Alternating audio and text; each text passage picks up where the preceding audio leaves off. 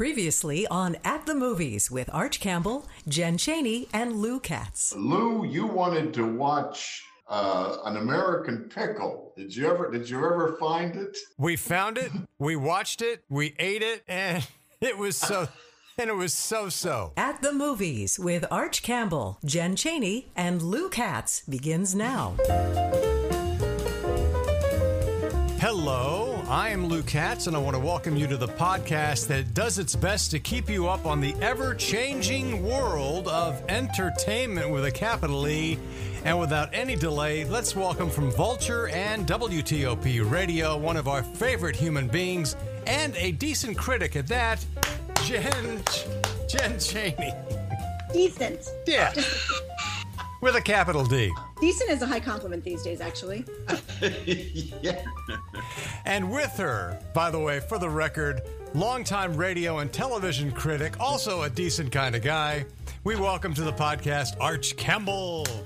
It's the first time anybody has ever called me decent, besides calling me long in the tooth. But here we are, and let me add that we love when we have a guest on this program, and it's a delight to welcome one of our longtime friends from Punch Drunk Critics, as well as WBAL and News Channel 8, Travis Hopson. Hopson.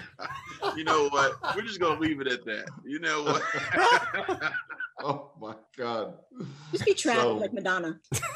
I'm glad we're laughing, but we're going to start with some terrible news, and I think it's something we all want to talk about, and that is the passing this week of Black Panther star Chadwick Boseman. And the news just came as a shock to everyone. And where shall we start? What does it mean?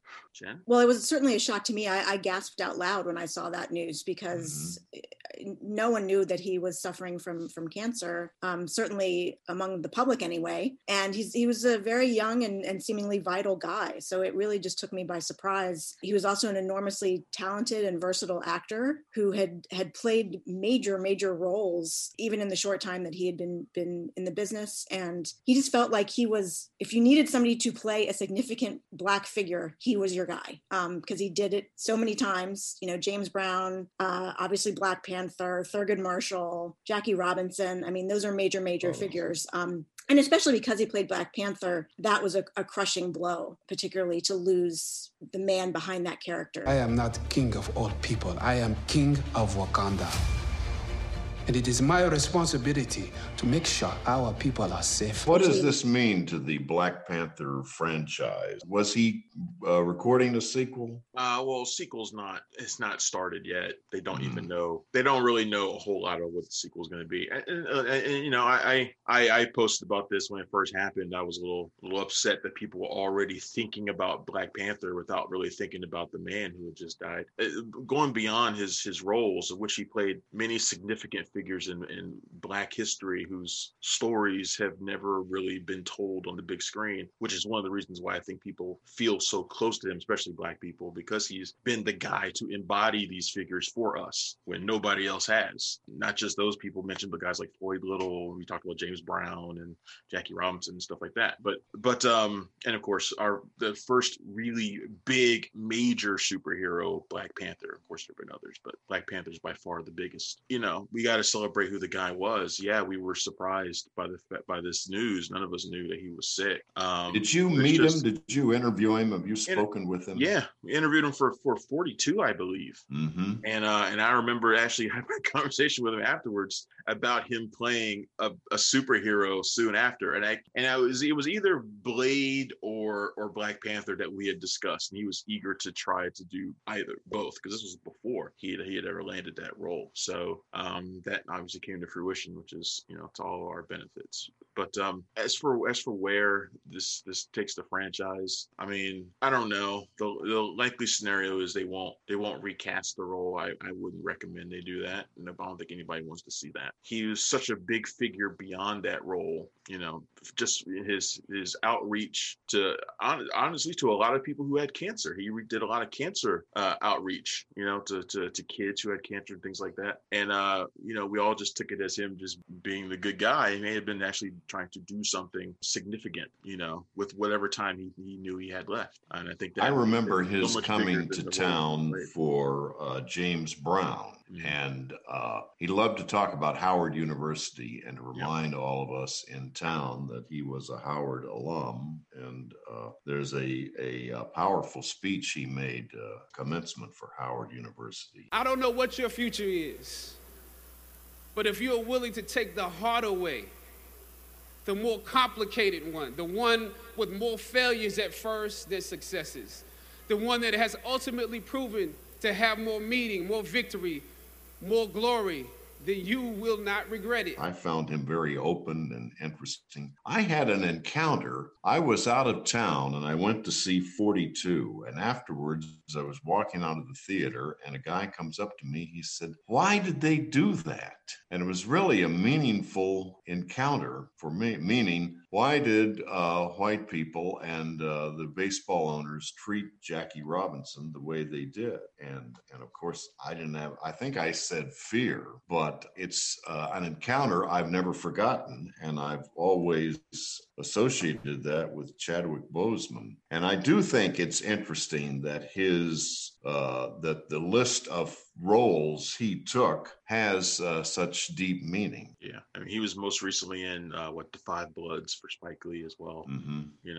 He's just played 21 Bridges before that. He did a lot in a really short amount of time, and almost all the roles he's played have been of some significance. There are very few like really minor films that he did, unless you want to count like something like Gods of Egypt, which I think he would probably want us all to forget too. But yeah, he's had quite an impact, and I imagine that when they do pick up on Black Panther 2, we'll see them pass the torch to another character, probably Shuri, played by Letitia Wright. That's kind of the way it went in the comics for a little while. I imagine they'll do something similar, or maybe do something interesting and bring back Killmonger. I wouldn't be surprised if they tried something like that too. But none of us knows how much Marvel or any of those guys knew about this at the time. They might not have known anything. We don't know. It seems like they didn't. I mean, Ryan Coogler posted something and it sounded like he was working on the next Black Panther, starting to write some things, which suggests that even he had no idea. So it seems like a lot of people were in the dark about this, which is kind of extraordinary. Yeah. And if Marvel's smart, they won't announce anything for a while, right. For quite a while. I think the question comes up out of respect for the work that the Black Panther universe means so much for so many people, and is not meant as disrespect to Chadwick Boseman, but people are interested in where this series will lead. And that's part of the sting of his death, right? Because he was so associated. So, any final thoughts? No, it just feels like an enormous loss. Yeah, that was insane to see that message pop up. Nobody saw that coming. Speaking of loss or gain, we are hearing that more movie theaters are opening, at least in the Washington area and possibly in the state of Maryland, and they are already operating in Virginia. And Jen, you have seen a couple of big titles. Did you see them in a theater? I saw Tenet in a theater. I saw Mulan in my own home. And I think Travis theater? did too, right? What's that? Travis, you saw Tenet in a theater as well? Saw Tenet in the theater. I saw New Mutants the next day, and then I watched Mulan at home too. So how was going back to a theater for you both? Well, I mean, for Tenet, it was pretty much the way I would want it to be. I mean, they took all the necessary precautions and things like that. There were only a handful of us there, so it wasn't that bad. And in the case of New Mutants, which was just a general audience, I bought my ticket for it and everything. I scoped out the showings at the Tyson's Corner near me to see which one was the most empty before I bought my ticket.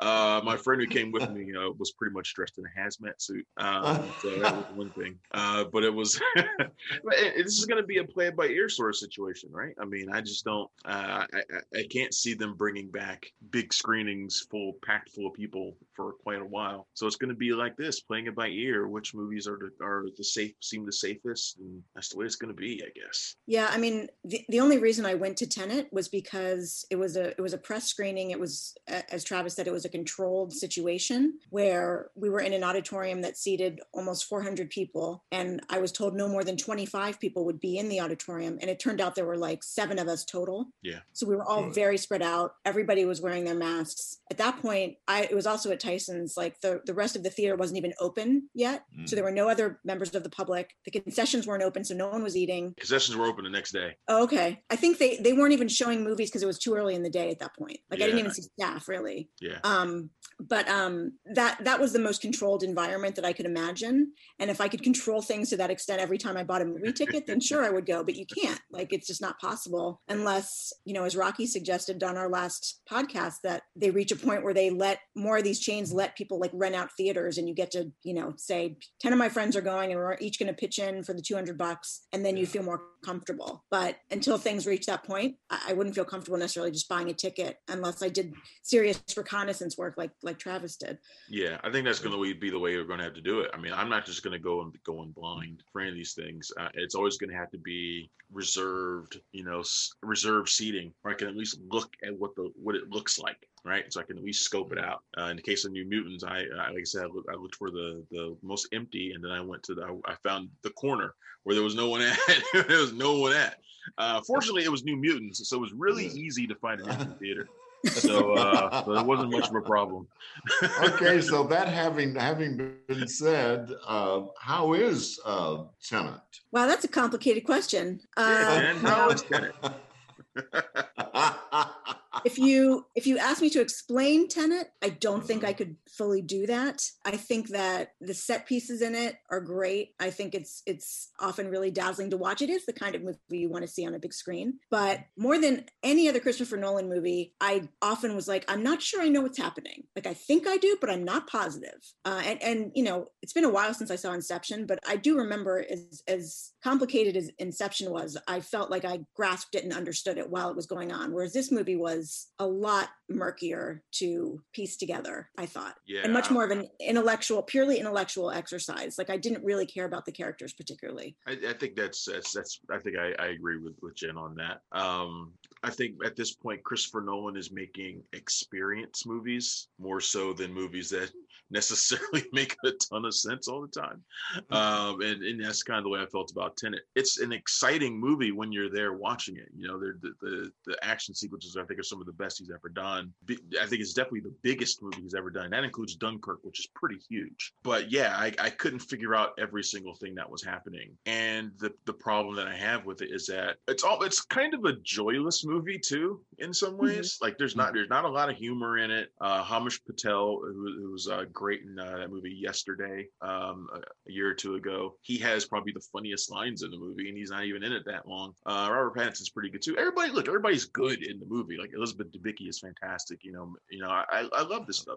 So is John David Washington. But there's not a lot of humor in it. It's very nose down and just kind of plowing through. And at some point, you have to make the decision to either go with it or not. And I think there's a point where they almost force you to make that decision. It's when they're sort of trying to explain what's happening. There is a specific scene where that is happening, and after that, if you're not down with it, then you're not going to be down with it the rest of it. But it's definitely one I'm going to have to see, I think, 2 or 3 times, if even then. Yeah, you need to waste more hours of your life. The only thing I've seen that was more confusing than that I've seen recently, that was more confusing than that recently, was Charlie Kaufman's I'm Out This Week, which is also like, so it's like, so for whatever's going on this week, everybody wants to like melt people's brains this week, I guess. So it's whatever. At home or theater, you're getting something like that. That brings us to Mulan, which many people were anticipating, the live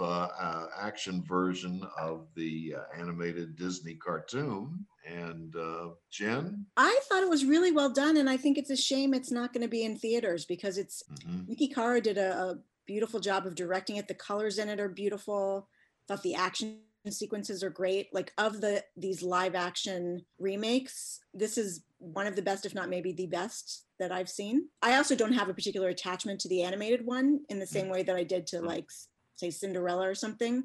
So I was more open to having it be live action and reimagined, but I don't know. I thought it was really well done. Yeah, me and Jen are on the same wavelength here too, man. I also am not particularly, not that I dislike the original Mulan. It's just sort of there as another one of Disney's movies for me. But this is my favorite of their live action films, and maybe it's because it has a little bit more action to it. Nikki Caro, who did a very similar movie years ago called Whale Rider, which is amazing and one of my favorites, has a lot of the same themes in it. She directs it almost like a wuxia film, that style of martial arts and that style of choreography. And I love that. And like Jen says, the colors are vibrant. I think it hits on all of the same themes and has a lot of the same heart as the original movie without sacrificing very much. Some of the more cartoonish aspects obviously are not here, but some of them are referenced in different ways. And I think that's very novel the way she did that. I love this. And I too wish it was out in theaters for people to see, but if people are going to watch it at home, then I'd rather they be able to watch it whatever way is they can. It should be. So now here's what's rumbling around in my mind. Are movies a mass medium now? Used to a year ago, a Tenet would be considered mass entertainment. Now, I don't know. Yeah. Well, what's funny to me is that this weekend is such a major test. It's a test of whether people are going to be willing to go back in theaters to see a movie like Tenet, and it's a test of whether people are going to be willing to pay $30 to watch Mulan. And it's Labor Day, which traditionally is the most non-interesting movie weekend of the year, where nothing is happening. It's the worst weekend of the year, right? Yeah, and this year it's the opposite. And I think this is going to vary depending on where you are in the country, probably, in terms of how many people are willing to go to a theater. I did notice, I was just looking out of curiosity, just at Tyson's, like at least the first showing of Tenet, because they've been doing them a little bit throughout this week, it was sold out. That being said, they're selling them out at like 40% capacity. So it's not as many seats as they would have ordinarily sold. But if I had to bet, I bet more people are going to be willing to pay and watch Mulan at home than be willing to go out and see Tenet. Yeah, I mean, we've seen people pay, higher prices for movies at home already, and movies do well. So, I mean, I have a feeling that people are going to pay for Mulan. They're going to pay for it the way they did for other movies. I mean, geez, a movie like Scoob cost a lot of money for people to buy too, and people did it, and people, Trolls World Tour, people paid more money for that, and people did it. The movie did well. I imagine for a movie like Mulan that people were like really anticipating, and nobody was super anticipating those other movies. People will pay for this, especially if they get to hold on to it for a while. Which is why I'm surprised that Disney kind of let it out that if you wait a little while longer, you probably won't have to pay anything at all. Because this whole premium access thing is just, it's just until the movie comes out later, which they said themselves, so it may be available on Disney Plus within a couple of months. Probably shouldn't let that out. There are no figures to compare Netflix and streaming to box office numbers. Are there none? Netflix is really secretive about its metrics, so it's a little bit of a mystery, and therefore hard to compare. They tend to only release information when it looks really, really great, and like they'll put out like, hey, these are our top 10 movies of last month. It's like, yeah, of course, those all look great. They don't show you what did crap, So, so Jen, what is new this week on Netflix and streaming? So on Netflix, there's a new series called Away that debuts on Friday. It stars Hilary Swank as the captain of international mission to Mars. And it's about the dynamics between the members of the 5-person crew. But it also, some of it does take place on Earth, and you're watching her husband, who's played by Josh Charles, and her daughter kind of dealing with her being away and dealing with their own issues as well. It's a slow show. It took me to like the 3rd episode to really start being invested in it, but it's well done. It has a lot of heart, but it does feel slow. Even when there's really like intense problems that they're dealing with, it never feels like the stakes are as high as they should be, because in your mind, you're like, everything on the show is probably going to turn out relatively okay. Like, so she might get stranded on Mars. You know, Yeah, might get stranded on Mars, and then there's a sequel where it's like Hillary Swank, John Carter style or something like that. Yeah, I don't know. Still here instead of away, still gone.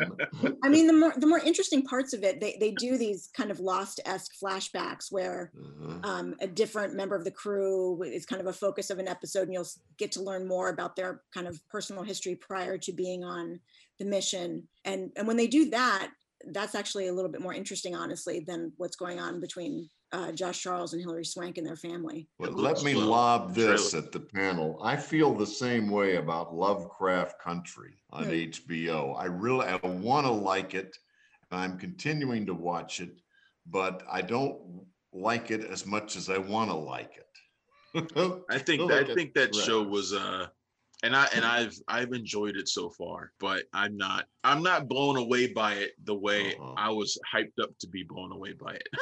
Yeah.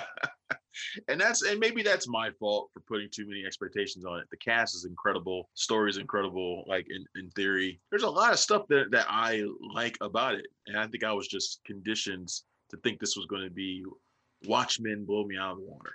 Mm-hmm. You know, that's what I think I was conditioned to think, and it hasn't been that. It's taken a little bit of time for it to do that. Like, I didn't like the first episode until maybe the last 20-30 minutes. You know. And I mean, I think what's hard is that, you know, each episode is kind of telling a different kind of horror story, but there's still an ongoing thread. And I keep losing track of the thread of the story. And also so much happens in each episode. Like, I was talking to a friend who's like, oh, there've been like 3 so far. I'm like, no, you've only watched like 1 or 2 because they haven't even had the 3rd one yet. It just feels like you watch more because a lot of things happen in each episode. Well, coming up, I'm going to ask both of you to list 5 things you really loved this summer. Are you ready for that? And I've got my list too. But right now, let's pitch it back to Lou Katz. I actually do want to take a second out to plug Hound Radio and the very special musical programming we have coming up for the Labor Day weekend. Check this out. What a summer it's been. You ready to go to work? Oh my God, I'm so ready to go to work. We're going to give you a lot of briefings in the next week and over the next few weeks. We have a moral obligation to set something, to do something. 200 million Americans are experiencing unusually high temperatures. Yes, the summer of 2020 has been cruel, hot, stressful, and in many ways one we'd like to forget about. So let the vets at Hound Radio take you away this Labor Day weekend with music. Hot town, summer in the city. Great songs that remind you of summers past. I'm picking up good vibrations. Beach, baby, there on the sand. It's our Hound Radio So Long to Summer weekend. It starts 5 p.m. Friday, September 4th and runs all holiday weekend long.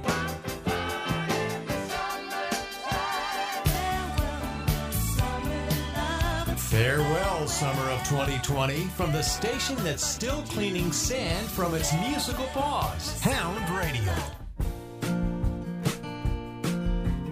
At the Movies with Arch Campbell, Jen Chaney, and Lou Katz comes to you from the secret underground bunker studios of the Katz podcasting system. Name 5 things you really liked this summer. I was a huge fan of Palm Springs, the movie with Andy Samberg. Really? I love that movie. It might be my favorite of the year, honestly. It's really high up there. That's on Netflix? It's on Hulu. Oh, yeah. It's on Hulu.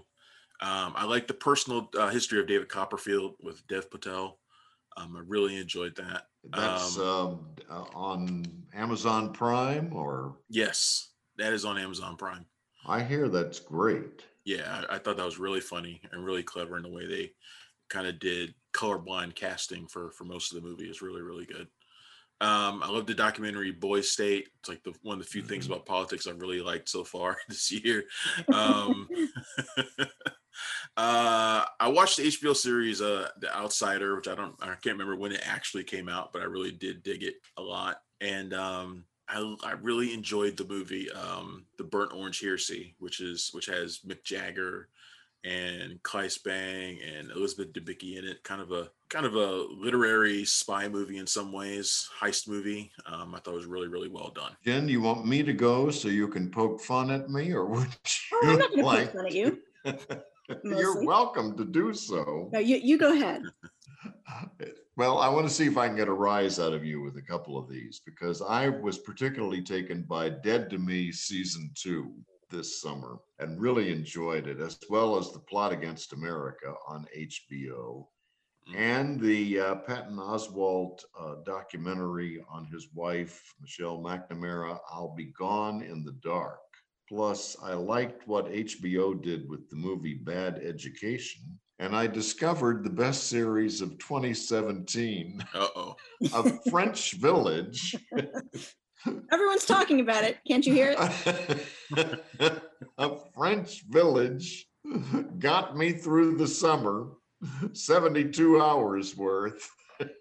Is this that show you were talking about the last time I was here? Yeah, A French Village. Whatever it was. It was the best series of 2017. What was it again? What's it called? A French Village. Oh, that was the name. In 1940. I thought that was seven seasons, starts in 1940 and it ends after World War II. And it's the Nazis and the collaborators and the resistance and the liberation and the trials. And it's, you know, it's a wonderful piece of history of a time that a lot of people don't really consider. So that's my summer. Okay, Jen, now the piece de resistance. Well, you learned both that word. You learned that from A French Village? Yes. Oui. You've mentioned, both of you, some things that I was going to mention. On the movie side, I agree with Travis on Palm Springs and also Boys State. Those left a real impression on me. I also loved I'll Be Gone in the Dark. I thought it was fantastic. Also on HBO, I May Destroy You, Michaela Cole's series, which has an incredible finale. I thought that was absolutely excellent, must-watch television. And I'm going to mention a different kind of docuseries that was on Netflix this summer called Lenox Hill, about basically a medical team, people who do different things. Some are surgeons, some are working in the ER, and it just follows these doctors. It was largely filmed pre-pandemic, but then they also did a during the pandemic episode. And at a time when we are all sort of, thinking about our medical professionals and what they go through, it was especially eye-opening and poignant to watch. Lou, shall we pick on Lou Katz? What'd you watch this summer besides An American Pickle? Well, I think I'm the only person who probably saw that movie. No, I saw it. Oh, well, that's two of us. Both of us did. I thought that was goofy. I enjoyed it. I liked Palm Springs too. I thought that was I thought it was pretty cool. I liked that a lot. It was like the Groundhog Day thing, right? Mm-hmm. Yes, I brought that back. And I'm with you, Jen. I think the most riveting television I saw all summer was Lenox Hill. And I hear that they're going to be coming back with that. Have you heard about that? That they may be filming? No, I haven't heard, but that doesn't surprise me at all. That they may be getting together with the doctors and resuming some more episodes on that. So pandemic version.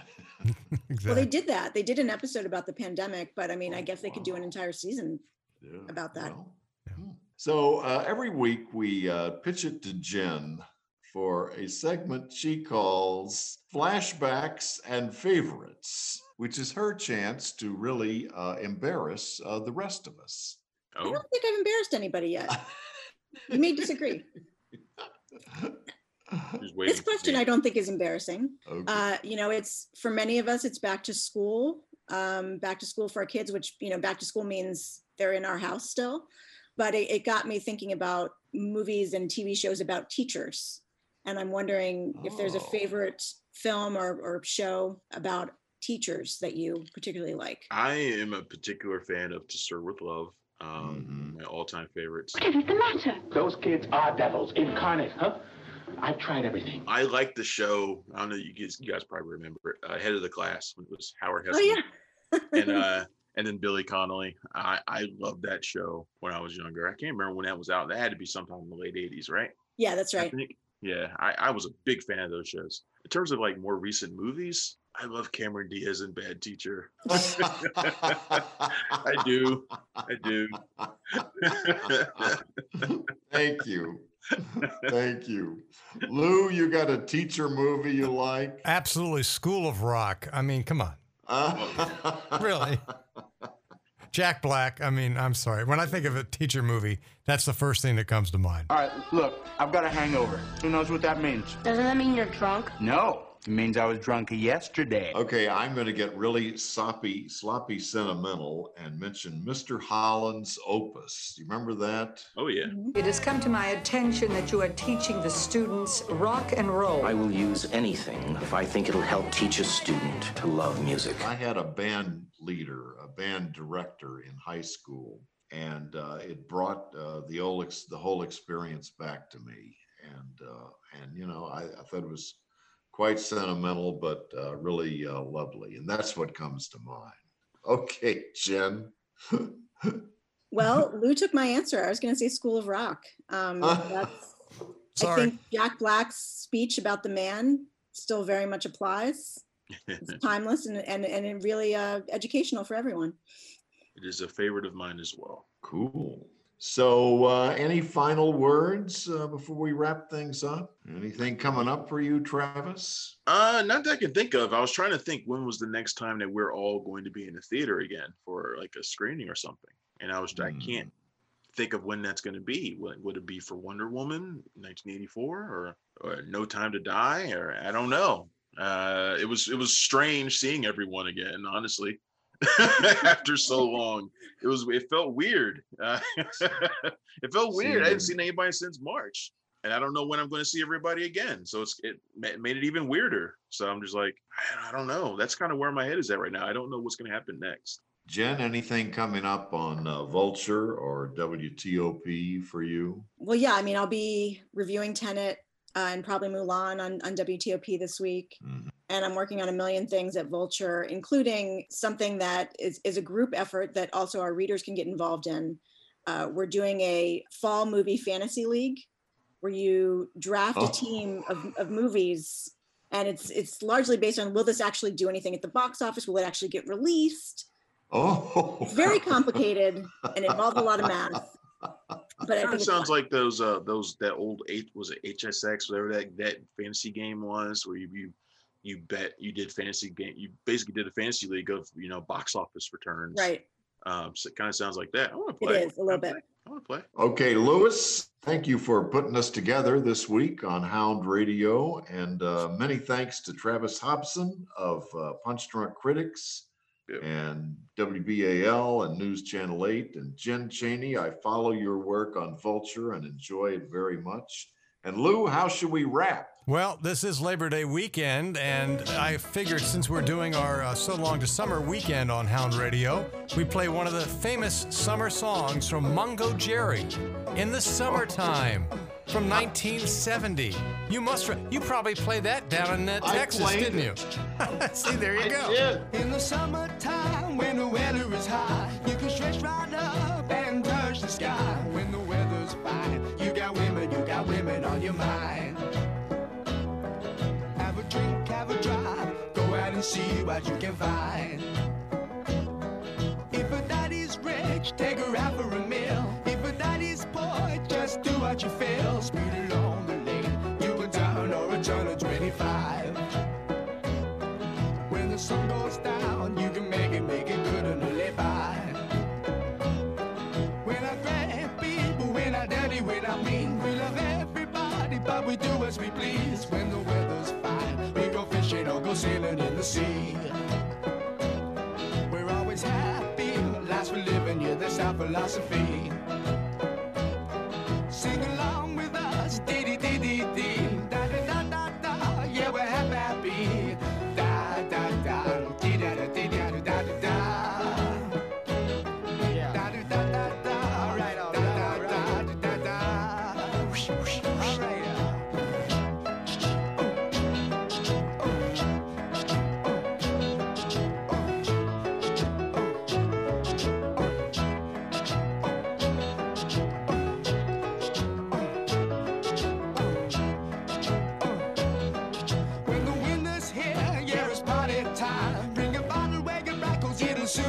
summertime and we'll sing again. We go driving or maybe we'll settle down.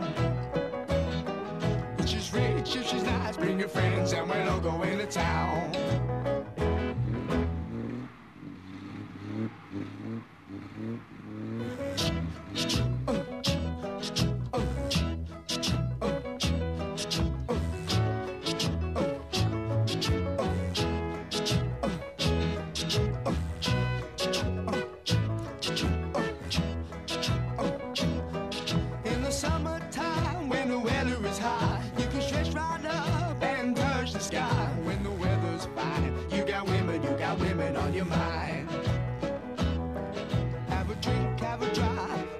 See what you can find.